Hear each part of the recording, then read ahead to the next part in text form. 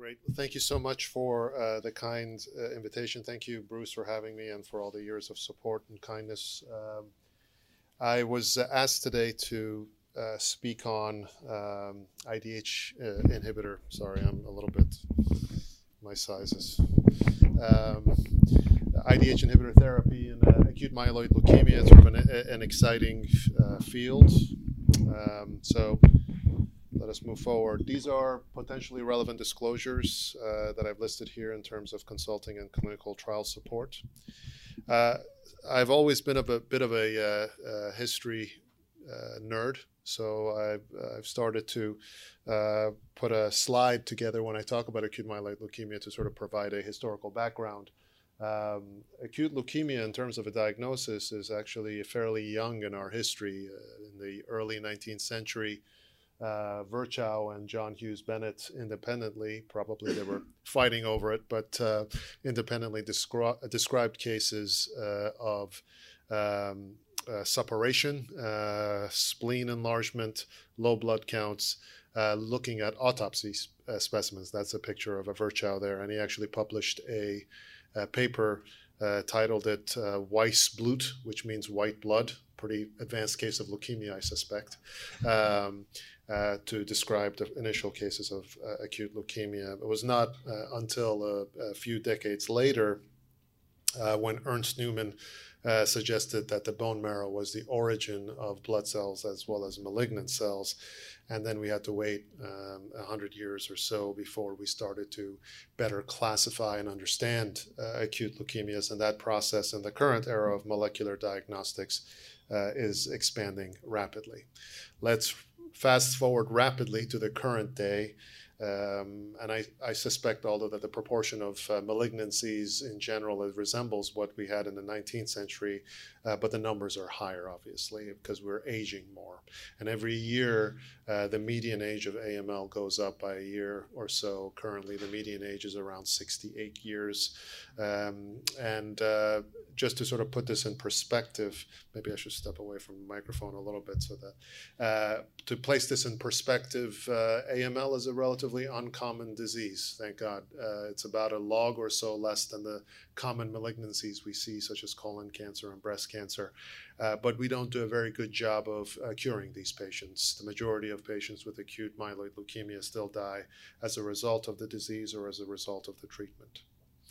The traditional prognostication of AML was patient-centric or disease-centric. Patient-centric in the sense that, generally speaking, we looked at imperfect surrogates of prognostication. One would be age. So as I mentioned, the median age of 68 typically means that half your patients are going to be in their 70s and 80s, and that makes things a bit more difficult. Older patients at times have compromised organ function, may have other comorbidities, may have a functional status that precludes aggressive treatment or a bone marrow transplant. So age is an imperfect surrogate for other things that may impact how patients will do with treatment. Of course, you don't have to be older to have medical comorbidities, and we have patients with renal failure on dialysis, patients with a vast variety of advanced multi-organ dysfunction from other diseases that may preclude aggressive treatment of AML as well. Let's talk about disease-specific factors. Did the AML arise out of a preceding marrow condition? Ben Ebert was here earlier today, gave a wonderful talk about MDS and clonal hematopoiesis. Well, a large proportion of patients, particularly those who are older, their acute myeloid leukemia arises from a preceding myeloid neoplasm, whether it be MDS, CMML, CML, myeloproliferative neoplasms. If the AML arises from a corrupted soil to begin with, it's difficult to put that patient back into a remission, and we'll talk about that briefly. And then even more recently, starting in the 80s and then the 90s and in the last 20 years, people have looked at certain cytogenetic and mutational profiles within the leukemic cells, the so-called blasts, that may give us some information about prognosis. Certain chromosomal changes suggest a better prognosis. Other chromosomal changes suggest suggest a worse prognosis, and the majority suggest nothing at all. And they're considered intermediate risk, cytogenetic risk. And then there's mutations that were discovered about 10, 15 years ago, such as FLT3 mutations, NPM1 mutations, CBP alpha mutations, that in turn had better or worse prognosis. And when we looked at all of these factors together, the global chromosomal changes in the leukemic cells, the mutations, we were able to splay out prognostic risk in terms of how patients do prognostically over time with traditional conventional treatment, which was typically chemotherapy. And this is from about a 10-year-old paper now, looking at traditional mutational and cytogenetic risk and how patients do. If they have favorable risk markers, in general, that's the blue line at the top, they tend to do better. Again, the top two plots there are younger patients, the bottom two are older patients in terms of disease-free and overall survival. As you can imagine, the younger patients do better than our older patients, whose curves more closely approximate each other, whether they have better or worse risk AML. So I got lucky. I've been lucky in many ways in my life, but I feel very fortunate that when I started to come out of fellowship, all of a sudden AML got more complex. And you would think that's potentially bad, but we just found out it's more complex. It was complex to begin with. And then over time, we found a whole host of alterations and mutations that made the disease highly complex. And here is a pie graph. It's the ugliest form of pie. It's an AML pie. So generally speaking, you know, when I go and round upstairs, it sort of approximates what you see here. AML right now is a conglomerate of probably 50 or 60 different diseases. In the old days, it was one disease because underneath the microscope, you would see a large population of immature myeloid cells all looking the same. But now that we know what's in those myeloid cells, we know how each of these diseases is different, acts differently, has a different prognosis. So when I round upstairs on the inpatient service, I go into one room and I see a 25-year-old with a FLT3 mutant de novo AML. I go into another room and I see an 85-year-old female who had years of cytopenias, likely MDS, and now has AML. I go into another room, I see a 45-year-old with a history of sarcoma or breast cancer who was treated for that sarcoma and breast cancer, and as a result has a therapy-related AML. All of those patients have AML. Those patients all have different diseases. And that's the challenge, because our approach to the treatment of AML since 1974 or earlier has been the same. Hit them with the same big, large hammer, which was induction chemotherapy, in order to reboot the system. And as you can imagine, when you have different nails, oftentimes the same hammer won't do the trick.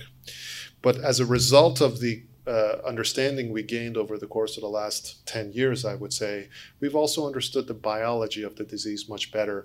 And that has allowed us to target the disease in new and novel ways and gain some therapeutic benefit and impact for our patients, which is what I'm going to speak about shortly. But before I do that, let's talk about how the treatment was, at least is actually, up until the present day, which is traditional induction chemotherapy. And these are the initial papers, October 1968, and the next one I show you, I think, is from 1974. And these were the initial seminal papers that established the role of induction chemotherapy in acute myeloid leukemia, and we still use these regimens, okay? And that's a little sad, but we're hoping to change that. These induction chemotherapy regimens generally include two drugs. One is an anthracycline, either an idarubicin or daunorubicin, on occasion mitoxantrone, in combination with another cytotoxic chemotherapeutic agent called Ara-C or cytarabine. These induction regimens vary. We give 7 and 3 here, 7 plus 3, which is 7 days of cytarabine infusion. The first 3 of those 7 days, you get idarubicin or daunorubicin. But other sites get other forms of induction therapy, generally with the same 2 types of drugs, but in different schedules. Does it matter? No. When I was at Johns Hopkins, we used to give a regimen called Active EP16. The folks at MD Anderson give another regimen called IA. the same 2 drugs, different schedules, same outcomes, which in general is around a remission rate of 75%. So these patients come into the hospital for about 7 days or 10 days, depending on the regimen. They get a chemotherapy, and then their marrow empties out. Okay, and for that reason, because they become transfusion dependent, because they are at risk of infections, they remain in the hospital approximately 30 days, plus or minus 5, as I tell all patients. And during that time, they're bored, they're upset, they're miserable, but by the time their blood counts hopefully recover, which is around day 30, they leave the hospital. And then a bone marrow biopsy is performed. That bone marrow biopsy should establish a suppression of leukemic cells below 5%. And with normal blood count recovery at that point, we call that a remission. And about 70 to 75% of patients who receive induction chemotherapy achieve a complete remission. To hammer home the point, this is an imperfect cartoon, a diagram of the hematopoietic cascade, which shows you the hematopoietic stem cells. Those were the same stem cells that Dr. Ebert was talking about this morning, potentially being impacted by changes that cause CHIP, or the clonal hematopoiesis. Well, these cells go a process of differentiation and maturation over decades. And over time, you form the white cells, the red cells, and the platelets that ultimately escape out of the marrow, circulate in the blood, live a period of days to weeks, and die a natural death, where the marrow then produces more as a result of this slow, gradual maturation process down this cascade. And in fact, if you look in a normal person's marrow, you'll see cells at all stages of normal maturation and differentiation. It's like a garden of different looking cells, especially with the staining that the hematopathologists do. It truly looks very colorful. But when an alteration happens early on and you form that ugly blue cell, which I'm not sure it shows very well, that's an altered cell that no longer knows how to mature normally. And a series of alterations can potentially do that. And then you may accrue additional alterations that lead to the proliferation of said ugly cell. And when you do a bone marrow biopsy of a leukemic patient, that's what you see. Large, homogeneous, monomorphic cells that look very immature, clogging up the marrow. And, when I talk to my mom, even to the current day, she said, what exactly do you do? How do patients with AML present? Well, I say, Mom, they present with very low blood counts typically. This is why. The marrow is clogged up with ugly malignant cells, and patients, unfortunately, present with low white cell count, risk of infection, low red cell parameters, risk of cardiopulmonary compromise, low platelets, risk of severe bleeding and coagulopathy. And what induction chemotherapy does is empties out the marrow, attempts to repopulate the marrow with the normal healthy hematopoietic cells that were there before, and about 70 to 75% of the time we accomplish that. But as you can see in the lower right panel, the leukemic cells are still there, hiding. And this process of induction chemotherapy never cures leukemia. You need the second phase of treatment called consolidation, the hope for which is to prolong that remission to 5 years and call it arbitrarily a cure. So again, example of my parents, computer breaks down, they call me up, computer doesn't work. What is the first thing you say? Control-Alt-Delete. And in many ways, induction chemotherapy is what I call the Control-Alt-Delete of AML. You hope that you'll get a normal desktop to pop up after a period of 30 days. Sometimes you're lucky. Sometimes you get the error message again. So we talked about induction, the goal of which is remission. You get that about 70% of the time. The second phase of treatment has and remains consolidation, which can be repeating rounds of high dose cytarabine chemotherapy for patients who have favorable risk or intermediate risk, but for those who have aggressive disease or high-risk disease, and many of those with intermediate risk disease who have a donor, the consolidation of choice is a bone marrow transplant. So this is the approach. Anybody can treat AML these days. You give induction, hope for a remission. If you get a remission and the patient can't tolerate it, you move them towards a consolidation paradigm, which can be either chemotherapy if they're favorable risk, or if they're adverse risk, and hopefully have a donor get them to a transplant in an effort to prolong that remission out to 5 years, the arbitrary definition of a cure. So are we successful with that? Not most of the time. Most patients relapse even after a bone marrow transplant, and that gets worse with age. Why? Because probably older patients cannot tolerate intensive treatment, are not candidates for a bone marrow transplant, have uglier disease, are more likely to have MDS, and in general have higher likelihood of comorbidity and functional compromise, which limits treatment options. So the older you are, unfortunately, the worse you do with this disease. It's not only age that impacts your prognosis, but where you are in the course of your disease. If your disease comes back, you're in tough shape. In general, you have additional alterations and mutations. You have heterogeneous disease, more complex disease, and the likelihood of a second remission is substantially lower.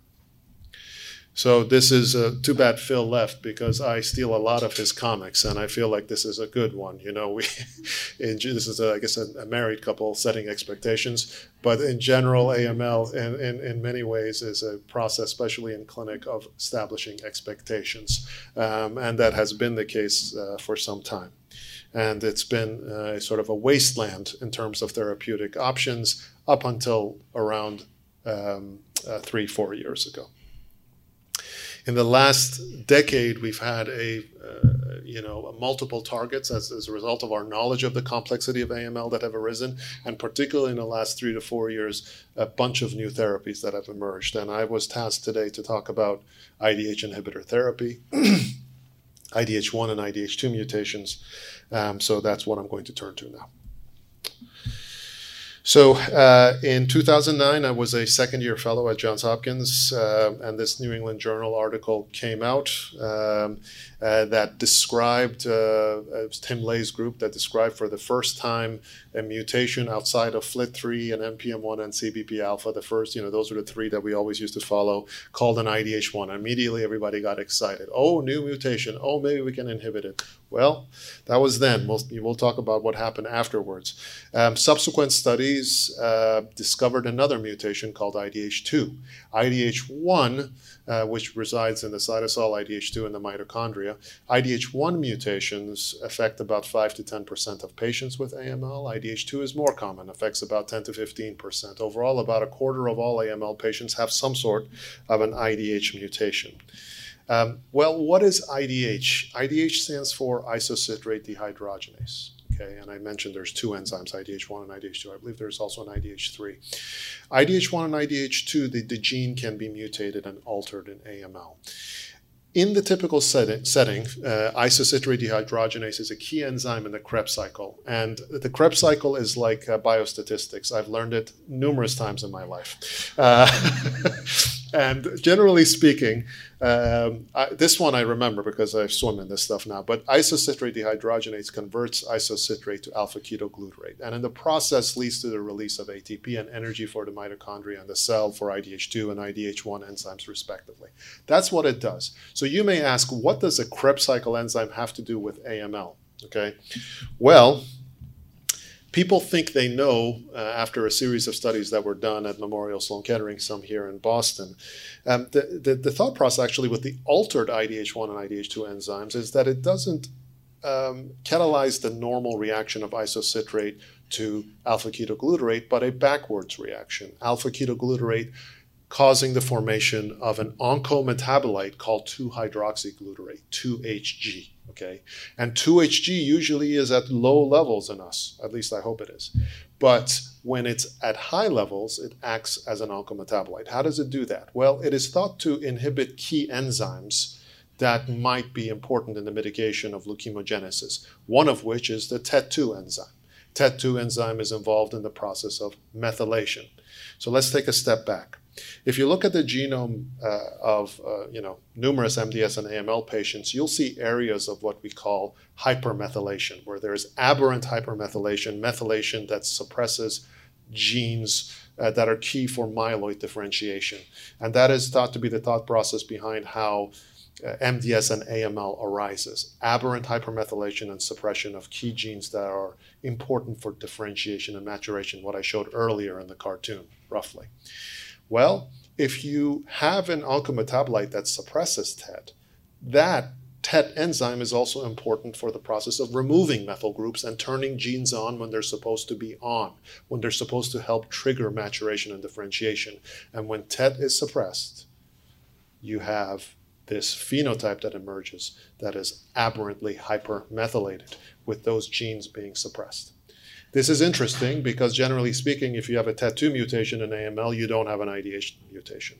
If you have an IDH mutation, you don't have a TET mutation, suggesting a commonality in the pathway that suppresses normal maturation, causing an aberrant suppression of myeloid differentiation and an AML or an MDS phenotype. Okay? Hopefully that made sense. So when this first happened, and I was on the early faculty here, we thought, well, 2HG, maybe we can measure it. Maybe we can measure 2HG and maybe it can act as a biomarker. And in fact, it can. You can sort of measure 2HG in the blood, in the urine, in the spinal fluid of patients who are affected with an IDH mutated malignancy. And this is, I'm not sure how well this shows up, but these are graphs that we have looking at patients who have IDH wild type AML and IDH mutated AML.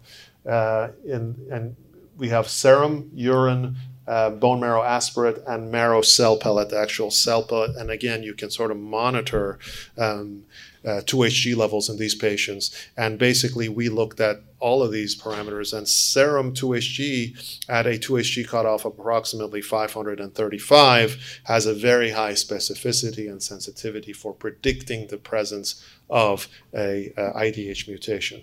Not only that, you can follow 2HG in patients who have received treatment for AML. We followed about 200 patients who received induction chemotherapy and monitored 2HG in all compartments as their leukemia responded and as the 2HG went away, and at that time corresponded it to their allelic fraction of their IDH mutation.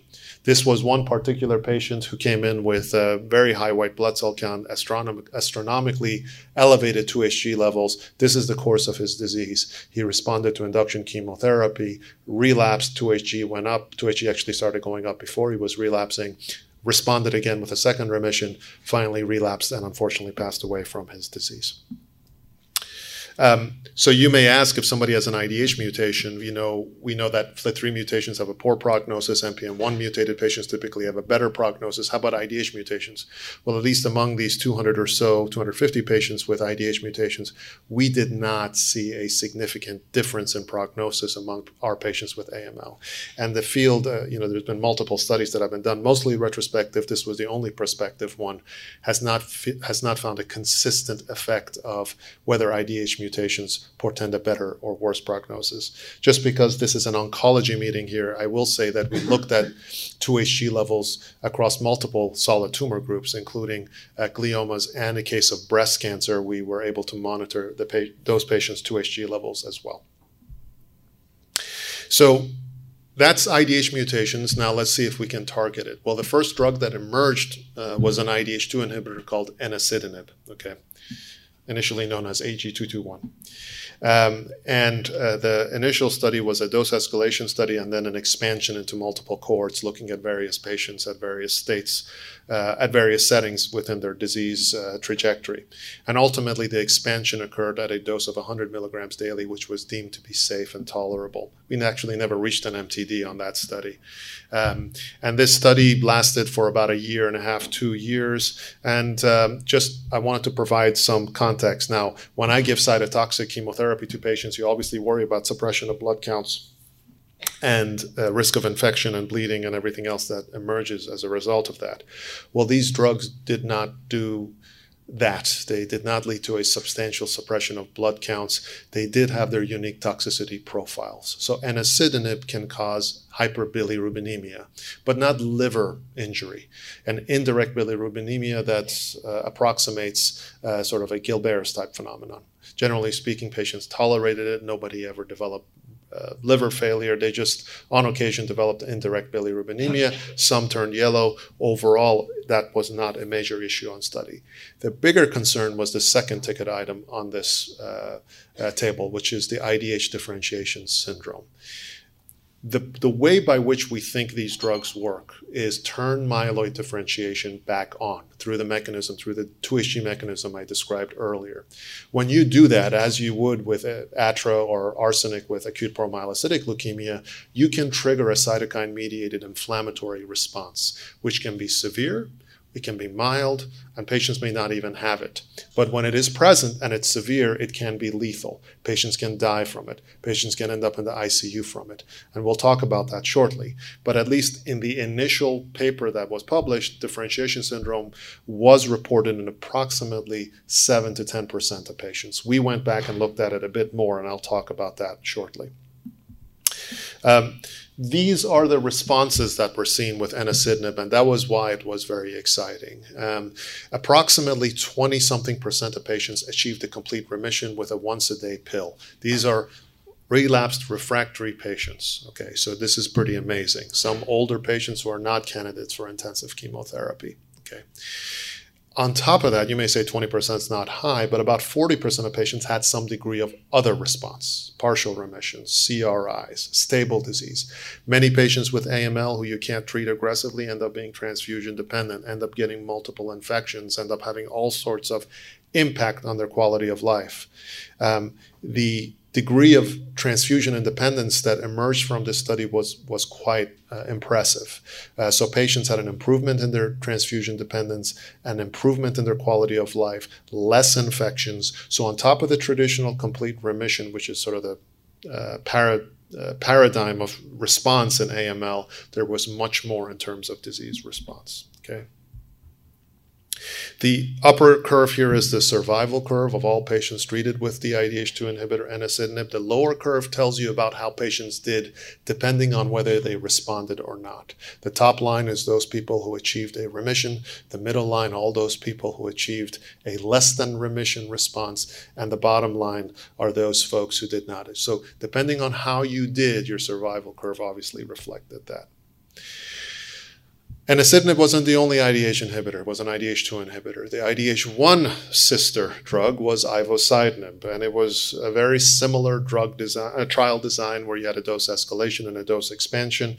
In this case, the dose was 500 milligrams daily.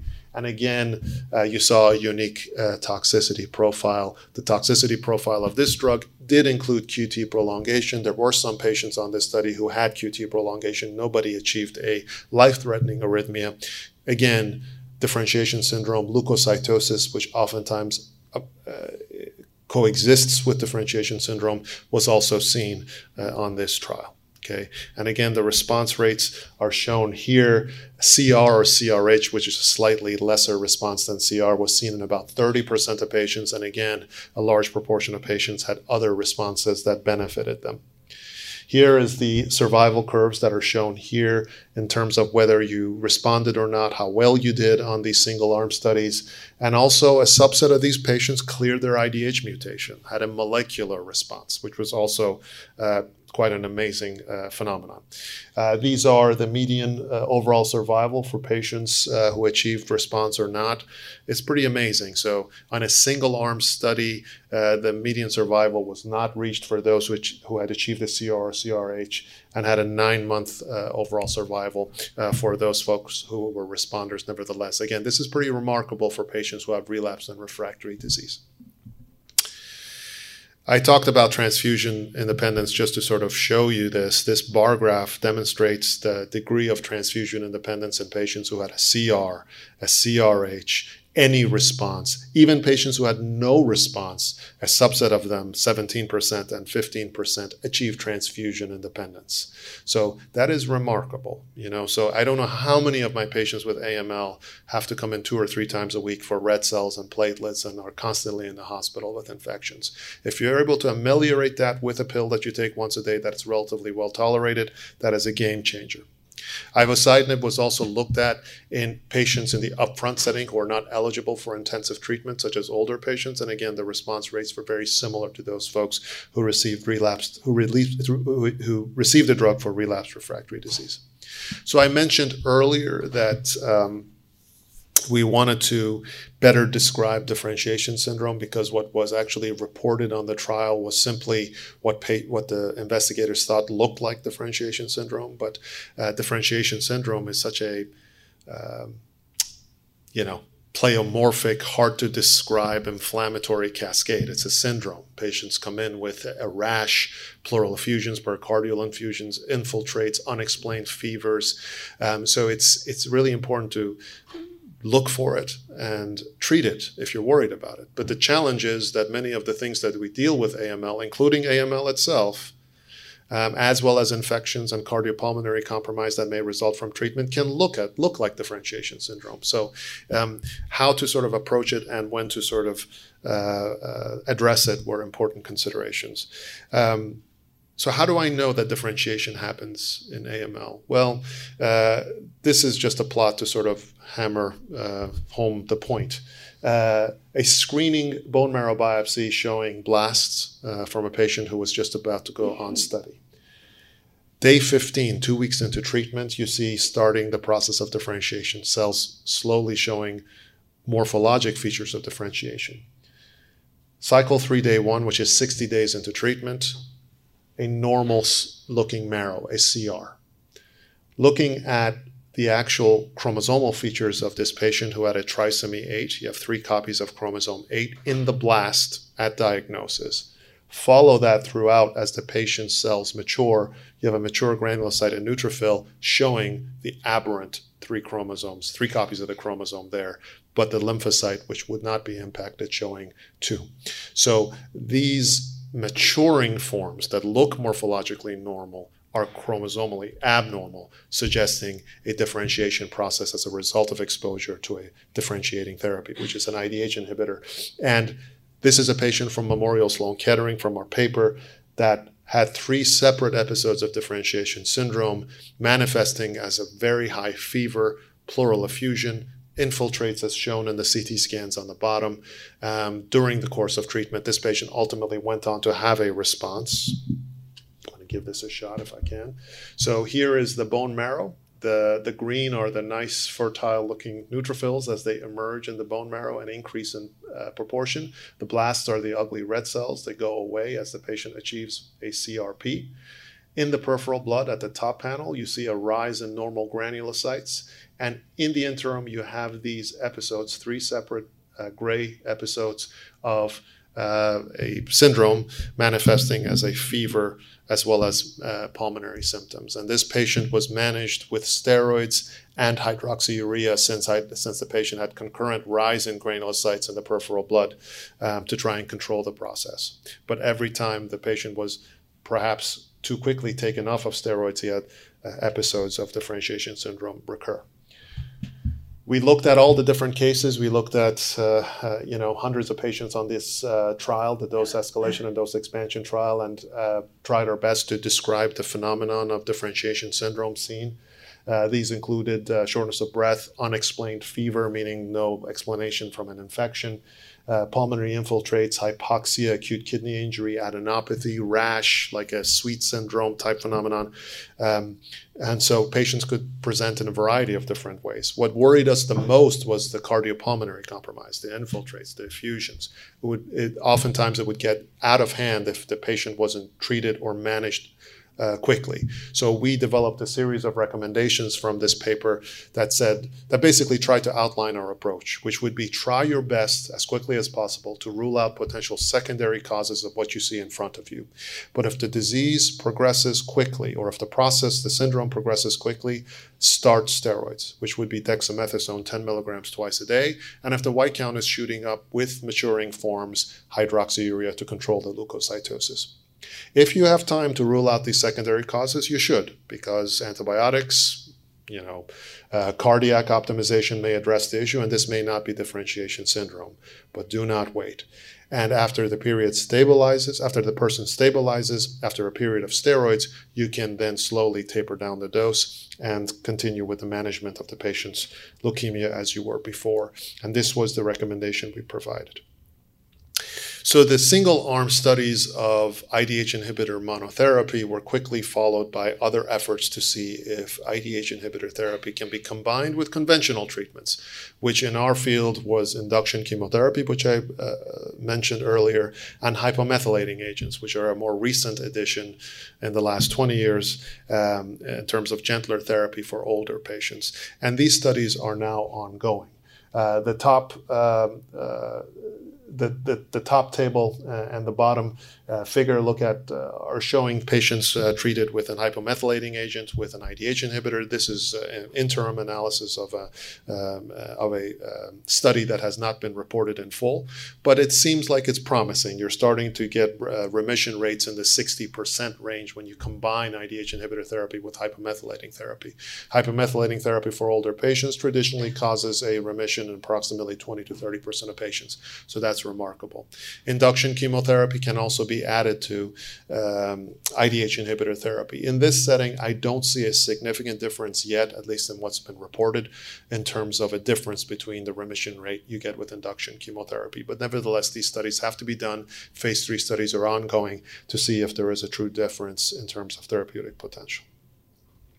Finally, I think I have 2 minutes. I wanted to talk about maintenance therapy. So the therapeutic approach after a transplant or after a consolidation to keep a patient in remission can be either an approach to maintenance where you give a drug to try and prevent relapse, a preemptive approach where you're suspicious of relapse and you try and suppress that relapse, and then actually treating the active disease, which is treatment of relapse disease. So it is always better to try and prevent something from happening rather than trying to put it back into the box. So our cancer center has looked at another class of drugs, FLT3 inhibitors, as maintenance therapy. So patients who have a FLT3 mutation get treatment, get a transplant, get put on a FLT3 inhibitor to prevent relapse subsequently. And we have actually shown that patients receiving FLT3 inhibitor oral therapy after transplant have a much lower likelihood of relapse. And an ongoing phase 3 study currently is doing very well in accrual to try and establish that role in the post-transplant setting.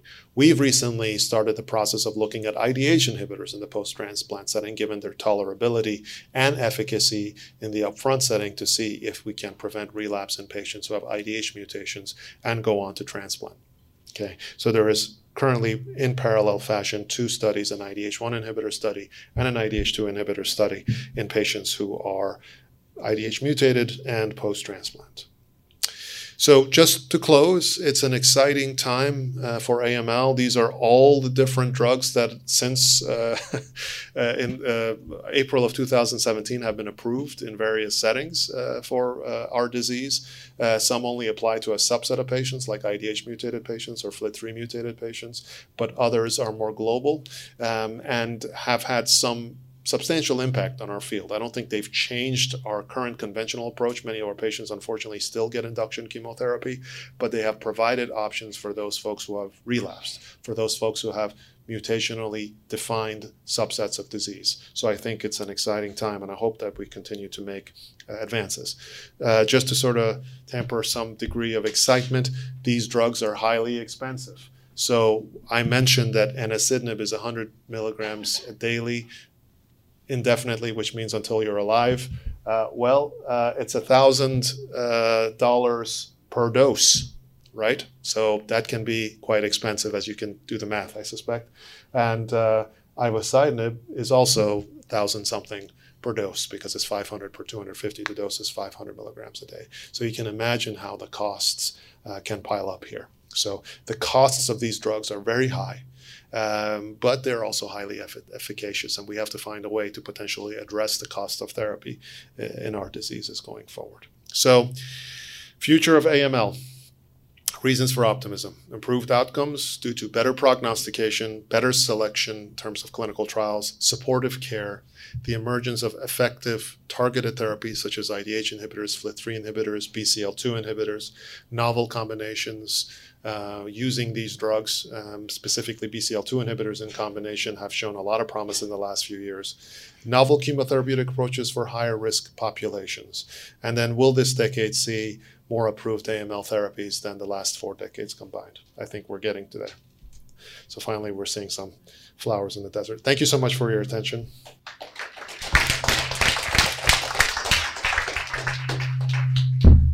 Thank you very much.